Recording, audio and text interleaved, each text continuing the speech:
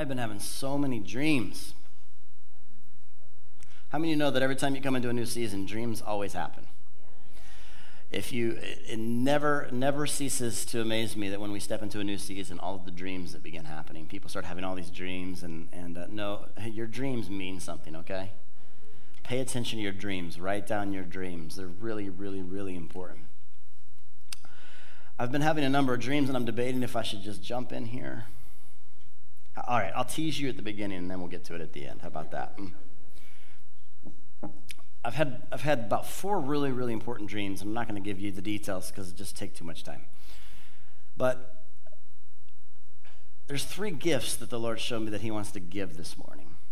And he showed me these. Honestly, it clicked with me right before I left this morning. It's the Gates birthday. It's our 3-year-old birthday. And then it just all began to click in my spirit like, you're up to something. You are up to something. There's 3 gifts, though, he wants to give this morning. How many want some gifts from the Lord? Okay. And that could have been dangerous. You don't know what you're raising your hand to yet. And I haven't told you what they are yet. And a couple of them are fun. The third one can be scary. I've had multiple dreams all about different graces showing up in the building, and I had one recently, and he showed me 3 things. The first thing is that we were in a room together with some of the leadership in the church, and there was somebody there that represented just tremendous revelation. I can tell you who it is. Harold Eberly was there. And Harold, to me, just represents there's a revelation on this guy that's like when he speaks, it's like, whoa. Stuff he's speaking now that he spoke it back in the 80s, and the church still hasn't gotten it yet. So he just went and began ministering in foreign nations because he got tired on waiting on the church in America. I don't know how many of you know that or not.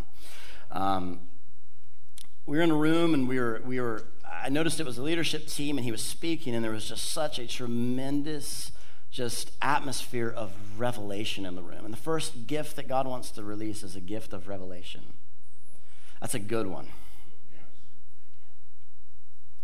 The second gift, same dream, we were in the foyer, and my little girl Adeline was in the dream, and she was dancing around, and she fell down, and she hit her head really hard on the ground, and she was really hurting.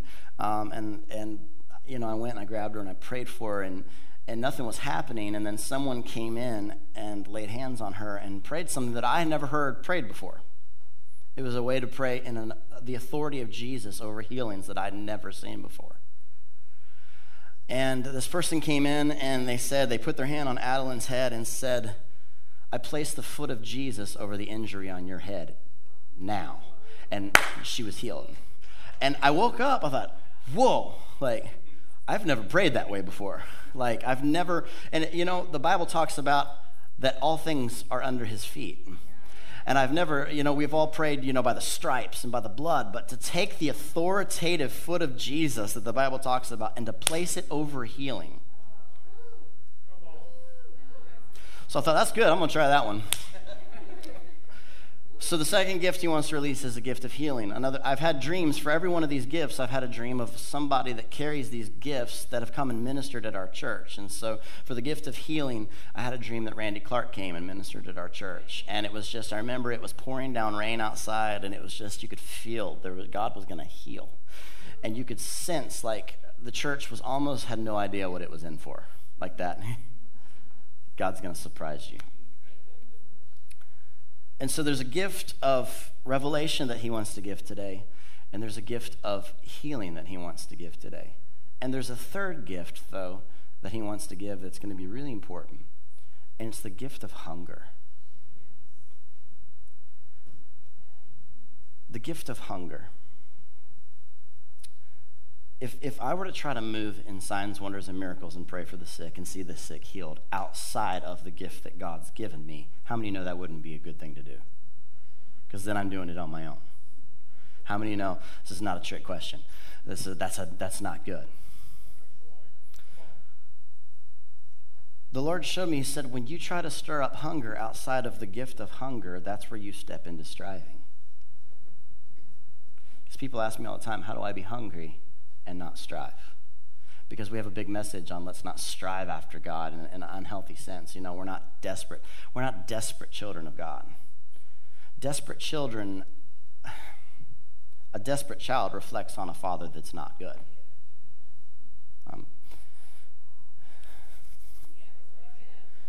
getting these things. We're getting these things. I know we've come through a progression, and you can watch God teaching the church, but God doesn't want a bunch of desperate children. He's not a deadbeat dad. He's a good dad. But he does want passionate, hungry children after the things of the kingdom. And so I was praying about it. I said, Lord, what do you want to do? And he said, I want to give you 3 gifts. And if you'll take these 3 gifts, they will absolutely shift the whole future of the church. Hunger, healing, and revelation. So here's what we're going to do this morning. This morning, I am going to try to go kind of short because we're going to do some ministry time at the end.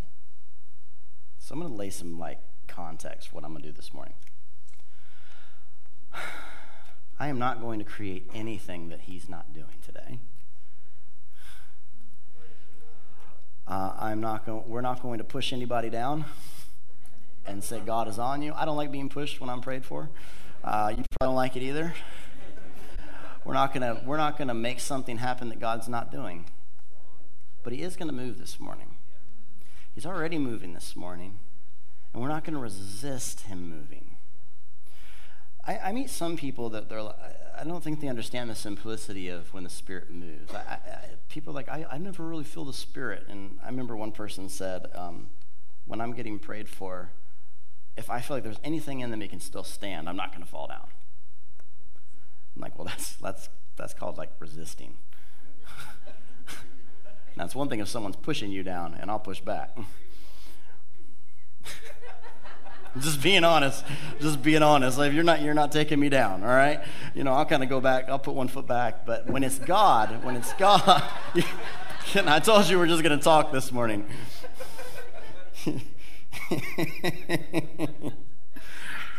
When it's God, though, I don't want to resist him. And I often tell people that have a hard time with receiving from the Lord in times of prayer, don't resist him. If you feel him just coming on you, just literally just lean into him. Don't fight him. Don't force it. Lean into him. And so this morning, I feel a major thing for impartation. Imagine it this way. I'm a mailman this morning. I don't know what gifts he's given out. I don't know what's in the gifts. I just get to say, hey, this one's got your name on it. And that way, there's no pressure on me. Because I don't know what it is. But I do believe that when the spirit of hunger begins to get stirred up in us, the gift of hunger, it's so important. How many know that passion is important in the kingdom? I was reading this morning, I'm going to bounce around, I just wrote a few thoughts down on here. I was reading this in the Passion Translation. John 11:11 says, "For I tell you the truth, throughout history there has never been a man who surpasses John the Baptizer." Now this was not written today, this was written a while ago. "Yet the least of those who now experience heaven's kingdom realm will become even greater than he." From the moment John stepped onto the scene until now, the realm of heaven's kingdom is bursting forth. And passionate people have taken hold of its power. Most of your translations will say that the violent taketh by force. This one says passionate. So verse 15, so listen and understand what I'm telling you. Someone will say forceful. Forceful people lay hold of it. How many understand that forceful is the opposite of passivity? There's this fine line that I'm praying into, Lord, help us know how to do this. How do we walk in the new covenant reality of that we've got everything in Christ that Paul talks about, which is so powerful to understand. How do I walk in that reality but not become passive? Because I meet people that come in the presence of the Lord sometimes, and you know what I notice? I notice people that are the most passionate typically are the ones that he responds to. Now, passion looks different for everybody. You don't have to look like another person being passionate. But I've noticed something. The hungry ones is who he turns to. He talks about it. He says, those that hunger and thirst for righteousness will be fed. I've got scriptures, so many scriptures this morning that I could throw at you. And he talks about something about that, it turns his attention. And so there's this passivity, though, that can come into the body of Christ, that can come into a group of believers that just comes in. It's like in worship, I'm just going to sit here, and I'm just open. But see, I don't think that's what it's talking about when he's saying the passionate. Go for it. See, you just got quiet because I just put something on you. See, passivity comes in and says, well, I've just got everything. I love you, Jesus. It's a little loud this morning. Oh, they're doing that song again. I don't really like that song. It's like the Spirit just left. Oh, there comes the one I like. It's back.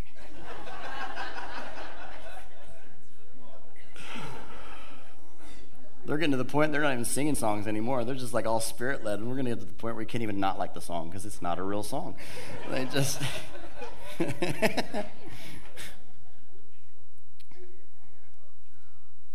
I don't want to be in a place where I come in passive with the Lord.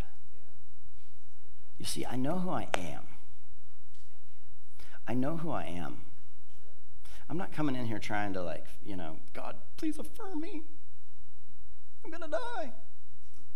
I know who I am. But I also know there's these realities to the kingdom. I can't explain it. It's like we have it all and there's more. There's layers in the kingdom that make no sense on an earthly level. Salvation, for example. He says you were saved, you're being saved, and you will be saved.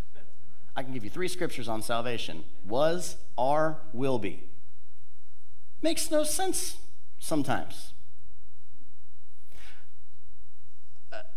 To the earthly, when I eat, I get full. Unless you're my 13-year-old son, and they're never full. I heard another parent with a teenager. You eat on earth and you get full. You don't eat, you get hungry. Simple earthly concept. But see, in the kingdom, it's this unique thing that when I eat, I get hungry. And when I don't eat, I feel full.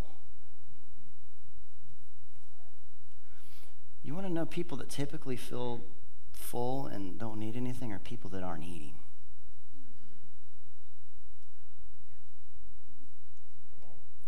I can point people out in a heartbeat in worship that aren't eating. I won't do it. I can look around the room, I can see it. I can see people who have that connection with the Lord and they feed themselves. And they come in and it's like life. Yes. And I can feel it when somebody's working it up. Why? Because when you don't feed yourself in the kingdom, you're not hungry. That's why you go to a service, you go to a conference, you come into something like this, and you eat, and you're like, you leave starving. Like, oh, that tasted good. I meet people all the time that come and visit, and whether they come through just a service and that's it, they come through, and they're like, I didn't even know you were here. Like, I'm tasted this morning. It was so good. I am so hungry. You see, I don't have to create hunger. I just have to create an atmosphere where encounters happen. And I just create an atmosphere that says, okay, here's the deal. We're going to come in this morning and, like, whatever you want to do, go for it. See, I learned this youth pastoring. I youth pastored for 15 years, and I learned pretty quick on I couldn't get them to do what I wanted. Oh, I tried. Just don't listen. And I tried to get him to do what I wanted, and I tried, and then I heard this little snippet that changed my life that Bill Johnson said. He said, what you preach is what you get. And I realized all I was preaching about was things about sin and things about this, and they were getting all of the things that they weren't instead of the things that they were. And what did I keep getting? All that they weren't. So I said, we're changing our approach. I lost youth leaders over it because they just wanted to come in and preach hellfire and brimstone and scare them to heaven. Good luck with that. Good luck with that. So I said, okay, here's the deal. Tiffany and I said, we're just going to create an atmosphere where they're going to encounter God. We're going to set the stage for an encounter. And then he can take care of the rest. I kind of just brought that over to pastoring. I have so many friends that are brilliant church planters, and I love it all, but our heart is just to create a place where his presence can abide. And there's so many things logistically that we try to do. But we just want a place where his presence is.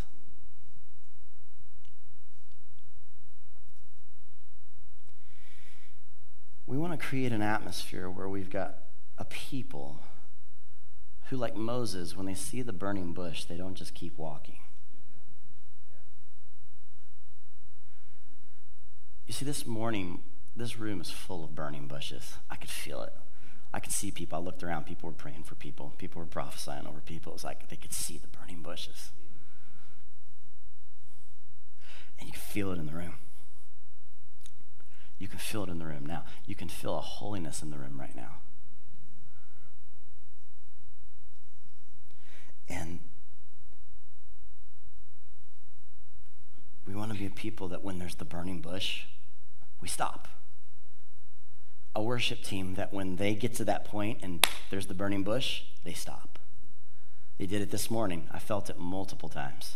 They found the burning bush, and it was like, we're going to focus on that. Because it was there that God spoke to Moses and says, remember Moses, all the excuses.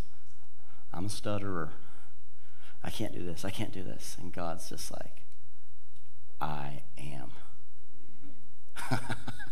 Don't you love it in the midst of telling God everything you can't do? He just says, I am.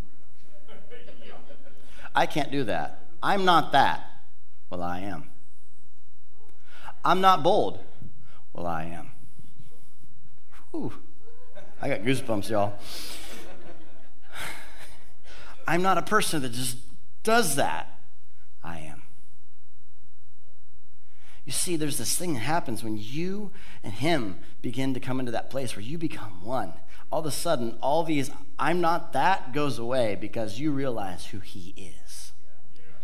And he is that. I don't feel free, but I am.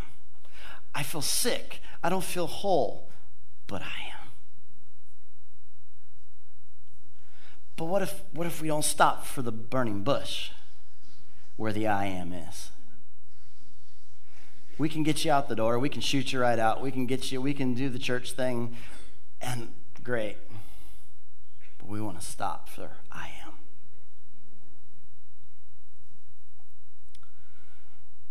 There's an interesting scripture in, let's see, make sure I got it right before I jump into it. You still with me? I think it's Hebrews 6. Yeah. One of my favorite scriptures about Paul. Apostle Paul, so fun. 6 verse 1, he says, Hebrews 6:1, it says, therefore let us move beyond the elementary teachings about Christ and be taken forward to maturity, not laying again the foundation of repentance from acts that lead to death and faith in God, instructions about cleansing rites, and laying on hands, the resurrection of the dead, you know the basics. Eternal judgment, and God permitting, we will do so.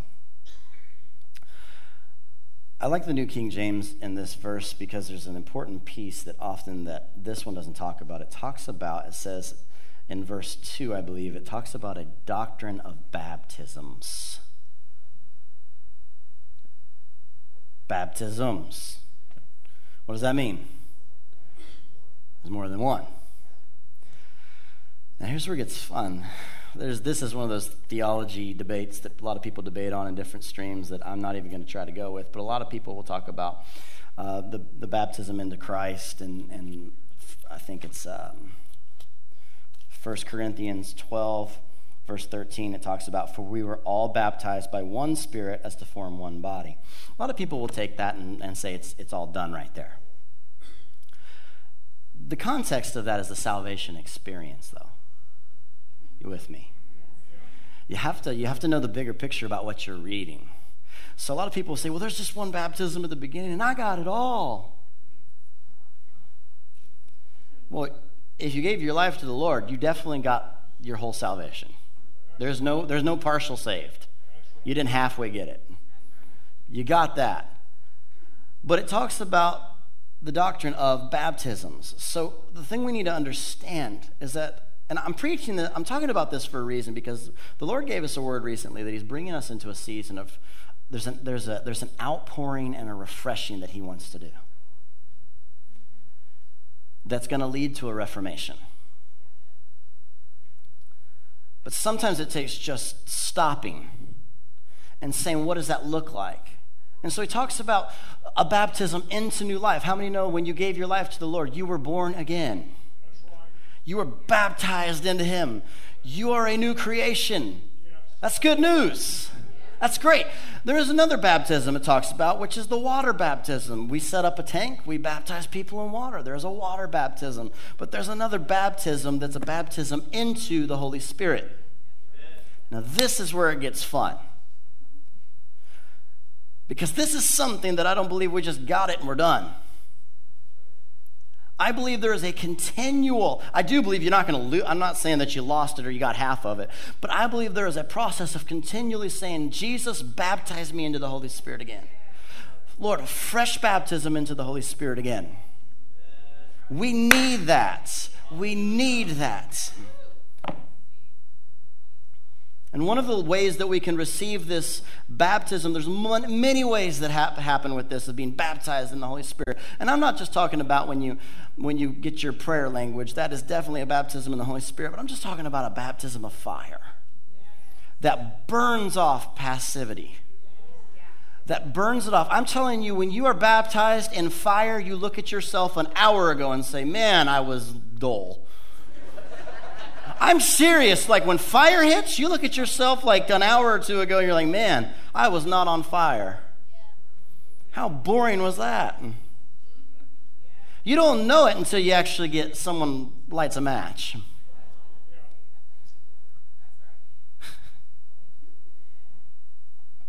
And so there's many ways that a baptism in the Holy Spirit, a baptism of fire happens. Sometimes he just chooses somebody and wham. I've watched that happen. I've been in the middle of services where I watch somebody, and some of these are going to happen here in a moment when we start pressing in. I've watched people in the room where nobody says anything, and just God just goes. Phew. You'll hear them. Guys and girls. I've heard guys hit pitches that they never hit, except for when the fire of God hits them, and they're like. They just keep going up. I've watched people get the Holy Spirit crunches. Works out the core. Maybe that's our problem. We need more of that. How do you know when the church is moving? Everybody got a six-pack. You're looking a little out of shape. More, Lord. Sorry, let's get back on track. That's me coming out. All right, back there. Sometimes he just picks somebody. Sometimes he just, it's just that moment. He feels the hunger. And and Jesus just shows up and baptizes you in the Holy Spirit. There's also a transference that happens by laying on of hands. You can even get into a transference that you can read about in Acts that happened by cloth materials that got anointed. And they prayed over them, and I've seen it done many times, that the anointing can rest in a cloth. People are like, I don't know about that. When you know somebody in the hospital that can't get here, you'll second think that.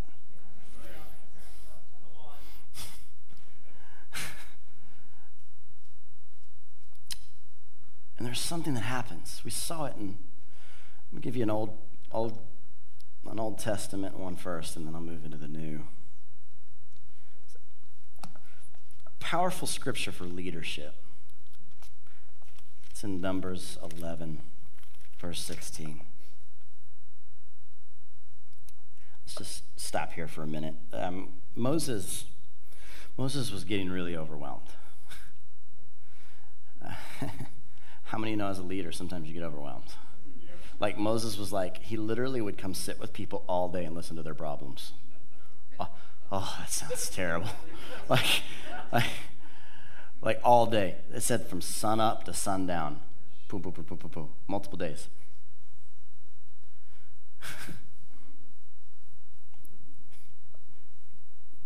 So the Lord had a different plan. The Lord's like, you can't keep that up. It's not sustainable. And all the pastors in the room are like, amen. It's not sustainable. And he says this. He says, the Lord said to Moses, bring me 70 of Israel's elders who are known to you as leaders and officials among the people. Have them come to the tent of meeting that they may stand there with you. I will come down and speak with you there. And I will take some of the power of the Spirit that is on you and put it on them. See, I want to stop right there. There's an impartation that he's saying, what's on you, I'm going to put that on them. It's interesting. He could have just come down and said, I'm just going to give them this. He actually embraced the idea of imparting what was on Moses onto them. This is important because this kind of tears apart a lot of the arguments on impartation. Some people don't believe in it. So if I was going to fight over something, that wouldn't be it. How can I not get more?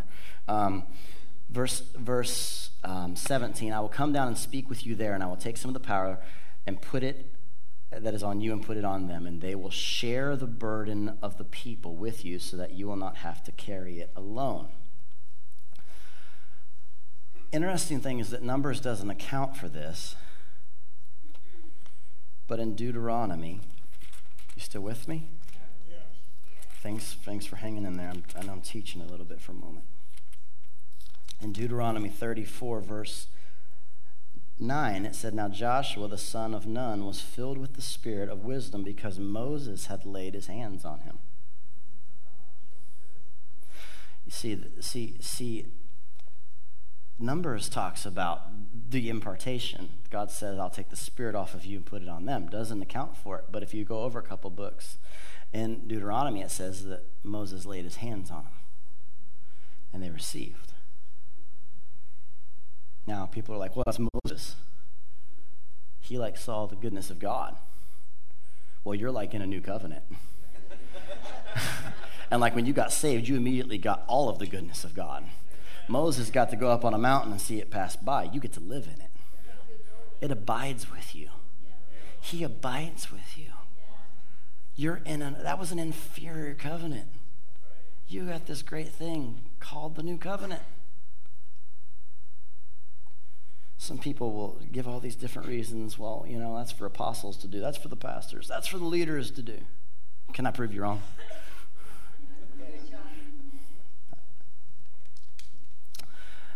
I'm not going to, I didn't write it all down, but in, let's see here. I believe it's Acts 9. I want to give you a neat scripture here. So we all remember when,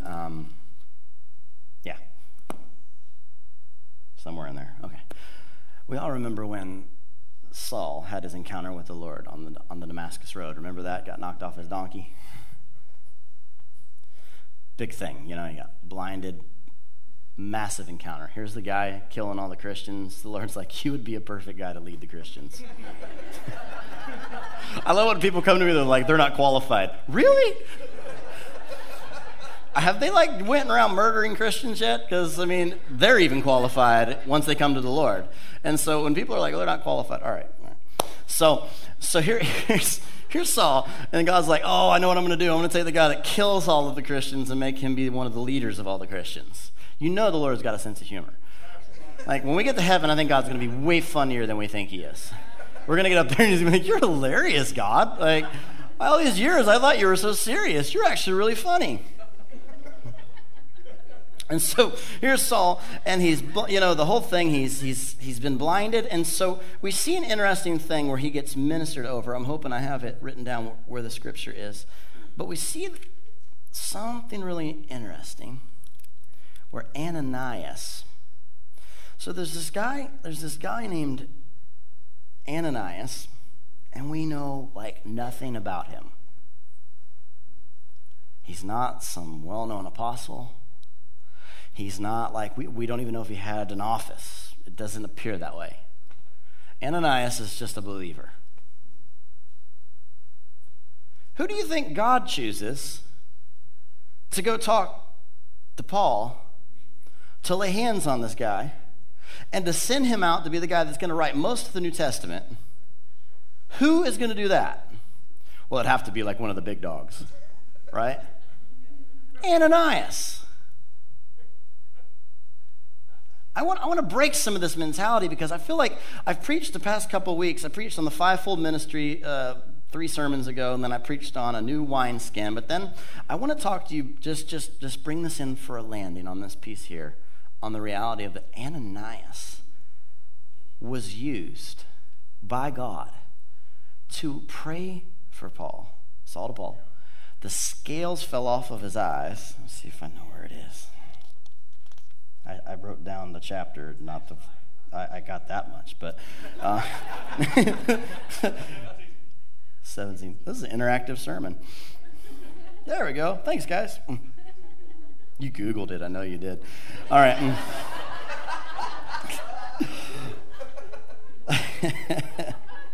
Okay, let's back it up a little bit, though. Let's go back to verse 12. In a vision, he has seen a man named Ananias come and place his hands on him and restore his sight. Lord, Ananias answered, I have heard many reports about this man. He's like, all right now. Like, I've heard a lot about this guy. You know, any of you ever got a prophetic word and you're like, are you sure, God? Like, go do this. Are you positive? Okay. Ananias is like, okay, I've heard many reports about this man and all the harm he has done to your holy people in Jerusalem. And he has come here with authority from the chief priest to arrest all who call on your name. I wouldn't say Ananias was walking in a huge amount of faith right here. Ananias is like, okay, let's just get this straight. You're telling me to go in your name, pray for him who has been sent in their name to arrest everybody who comes in your name. Just making sure. But the Lord said to Ananias, go. This man is my chosen instrument to proclaim my name to the Gentiles and their kings and to the people of Israel. I will show him how much he must suffer for my name. Wow. Then Ananias went to the house and entered it, and placing his hands on Saul, he said, Brother Saul.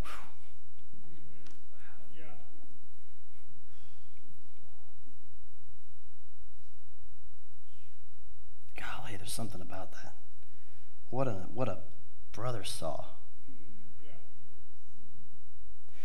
Jesus, who appeared to you on the road as you were coming here, has sent me so that you may see again and be filled with the Holy Spirit. Immediately, something like scales fell from Saul's eyes, and he could see again. He got up and was baptized, and after taking some food, he regained his strength. Ananias. We would call him Joe Schmo. Who's Ananias? We don't really know. He's in that verse. But you're going to lay hands on Saul and anoint him to be Paul, who will change the course of history.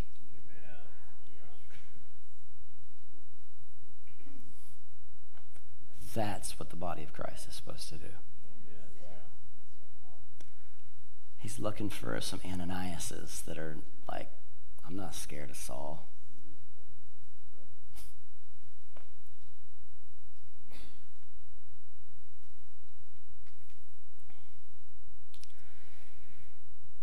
I believe that I have so much more I could talk about, but I'm going to see where this goes.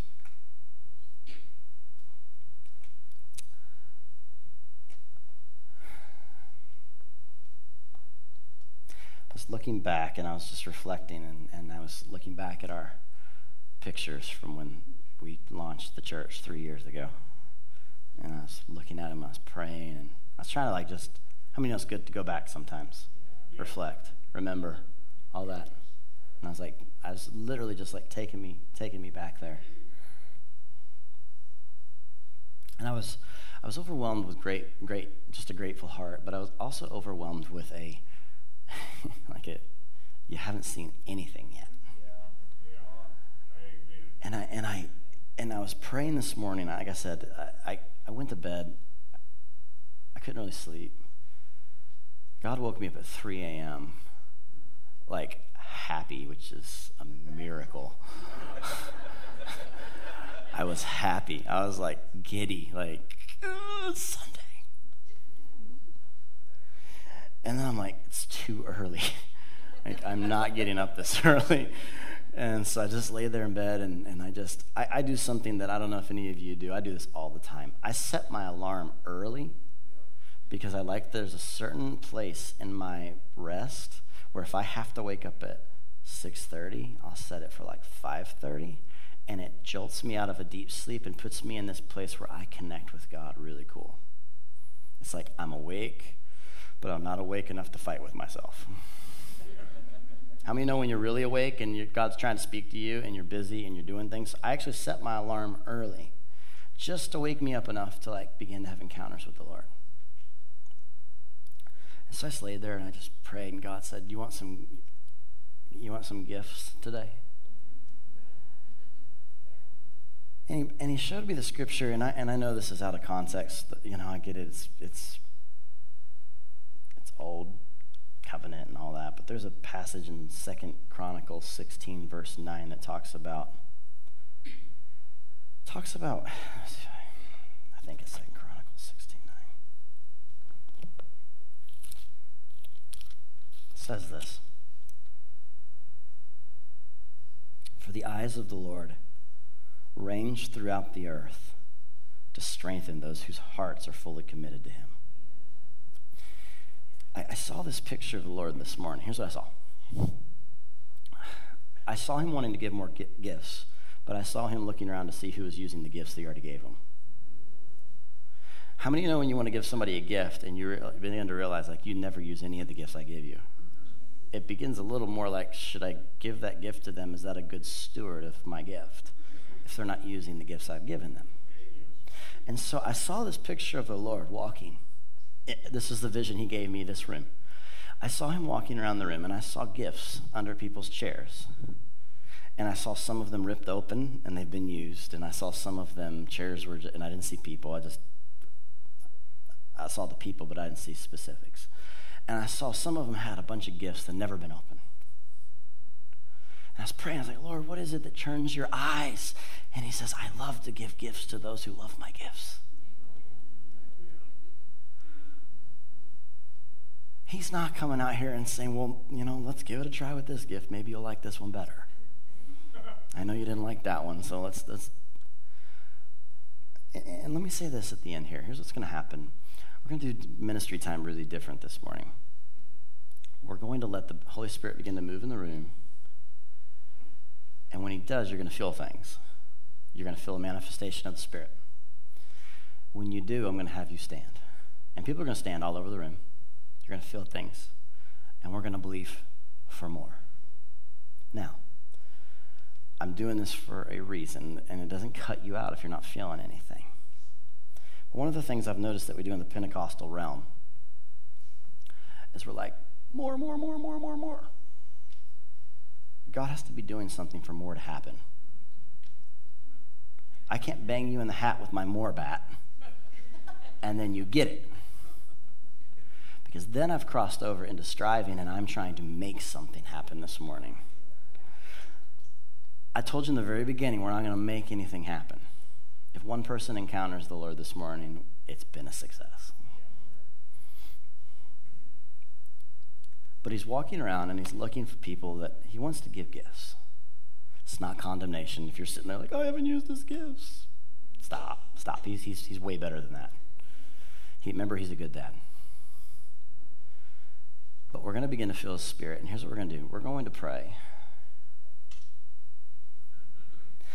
And I'm going to begin to call out some things. I think there's going to be some words of knowledge. I'm confident there's going to be 3 things. There's going to be revelation, there's going to be healing, and there's going to be hunger that's given out this morning. We need the gift of hunger. We need the gift of hunger. The gift of hunger is so much more powerful. I hope I can say this. I probably is going to open up a can of worms, but the gift of hunger is so much more powerful than church hurt. I'm not saying that you don't need healing, and a lot of people have been church hurt, and I get that. But people that have a gift of hunger says, it's like Peter. He's like, but where else would I go?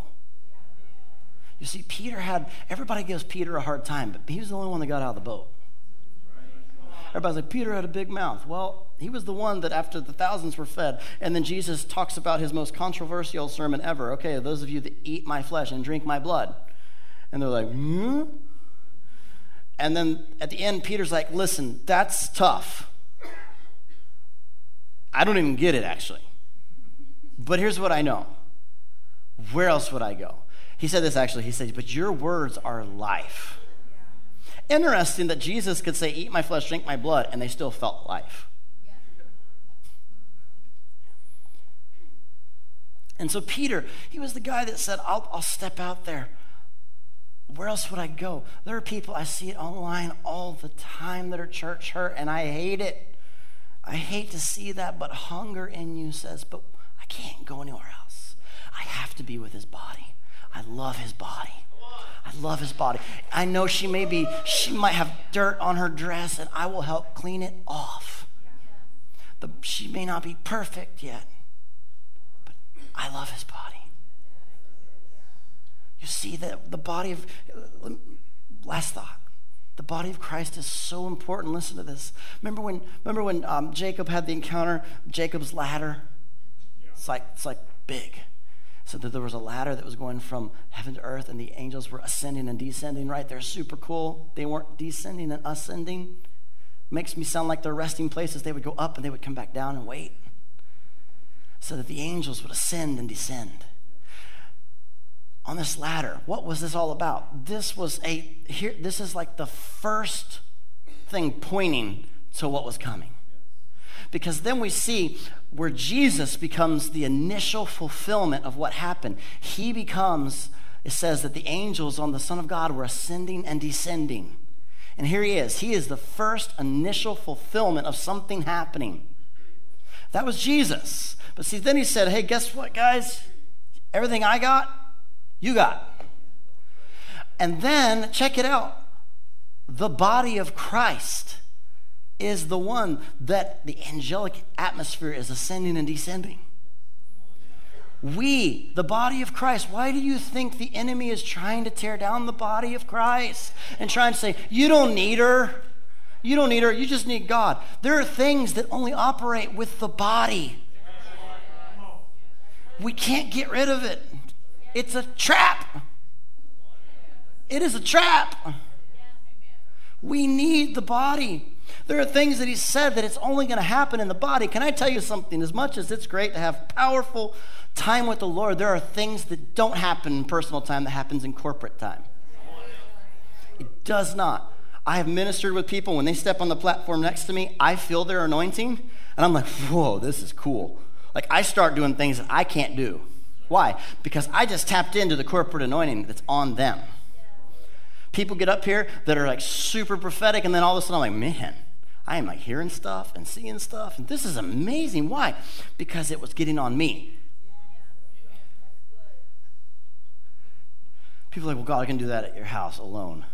If he did that, he would be bypassing the body that he died for. And he knows if he creates a way for you to go around the body, we all will choose it ultimately, because somebody will hurt me.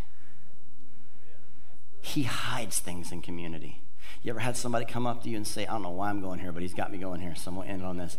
You ever had somebody come up to you in community, it's like, I just got this word for you. I don't know if it means anything. And they speak it, and you're like, oh, thank you. Why? Because you've been praying on your own week after week. And God said, I'm going to take that answer and stick it in community. Because that's where you'll find it. He won't bypass the body. He won't. All right, Holy Spirit, I have given what I got to give, and I've tried to speak what you wanted me to speak, and I know what you're saying. I know what you're saying. And I know you want to touch people's lives, and I know you want to impart things. So right now I say, Holy Spirit, come. Holy Spirit, come. I want you to do this. I want you right now just to say, I receive the gifts you have for me, and I want you to just, as if you prophetically, just take them. I receive the gifts. Come on. I receive the gifts you have for me. Revelation, gifts of healing, gifts of hunger. Lord, give us the gift of hunger. Give us the gift of hunger, Father. It's a gift. It's a blessing. Those that hunger and thirst for righteousness are filled. We need it. Give us the gift of hunger. Let something start this morning that our grandchildren and great-grandchildren and great-great-grandchildren experience. It's not about anyone in this room.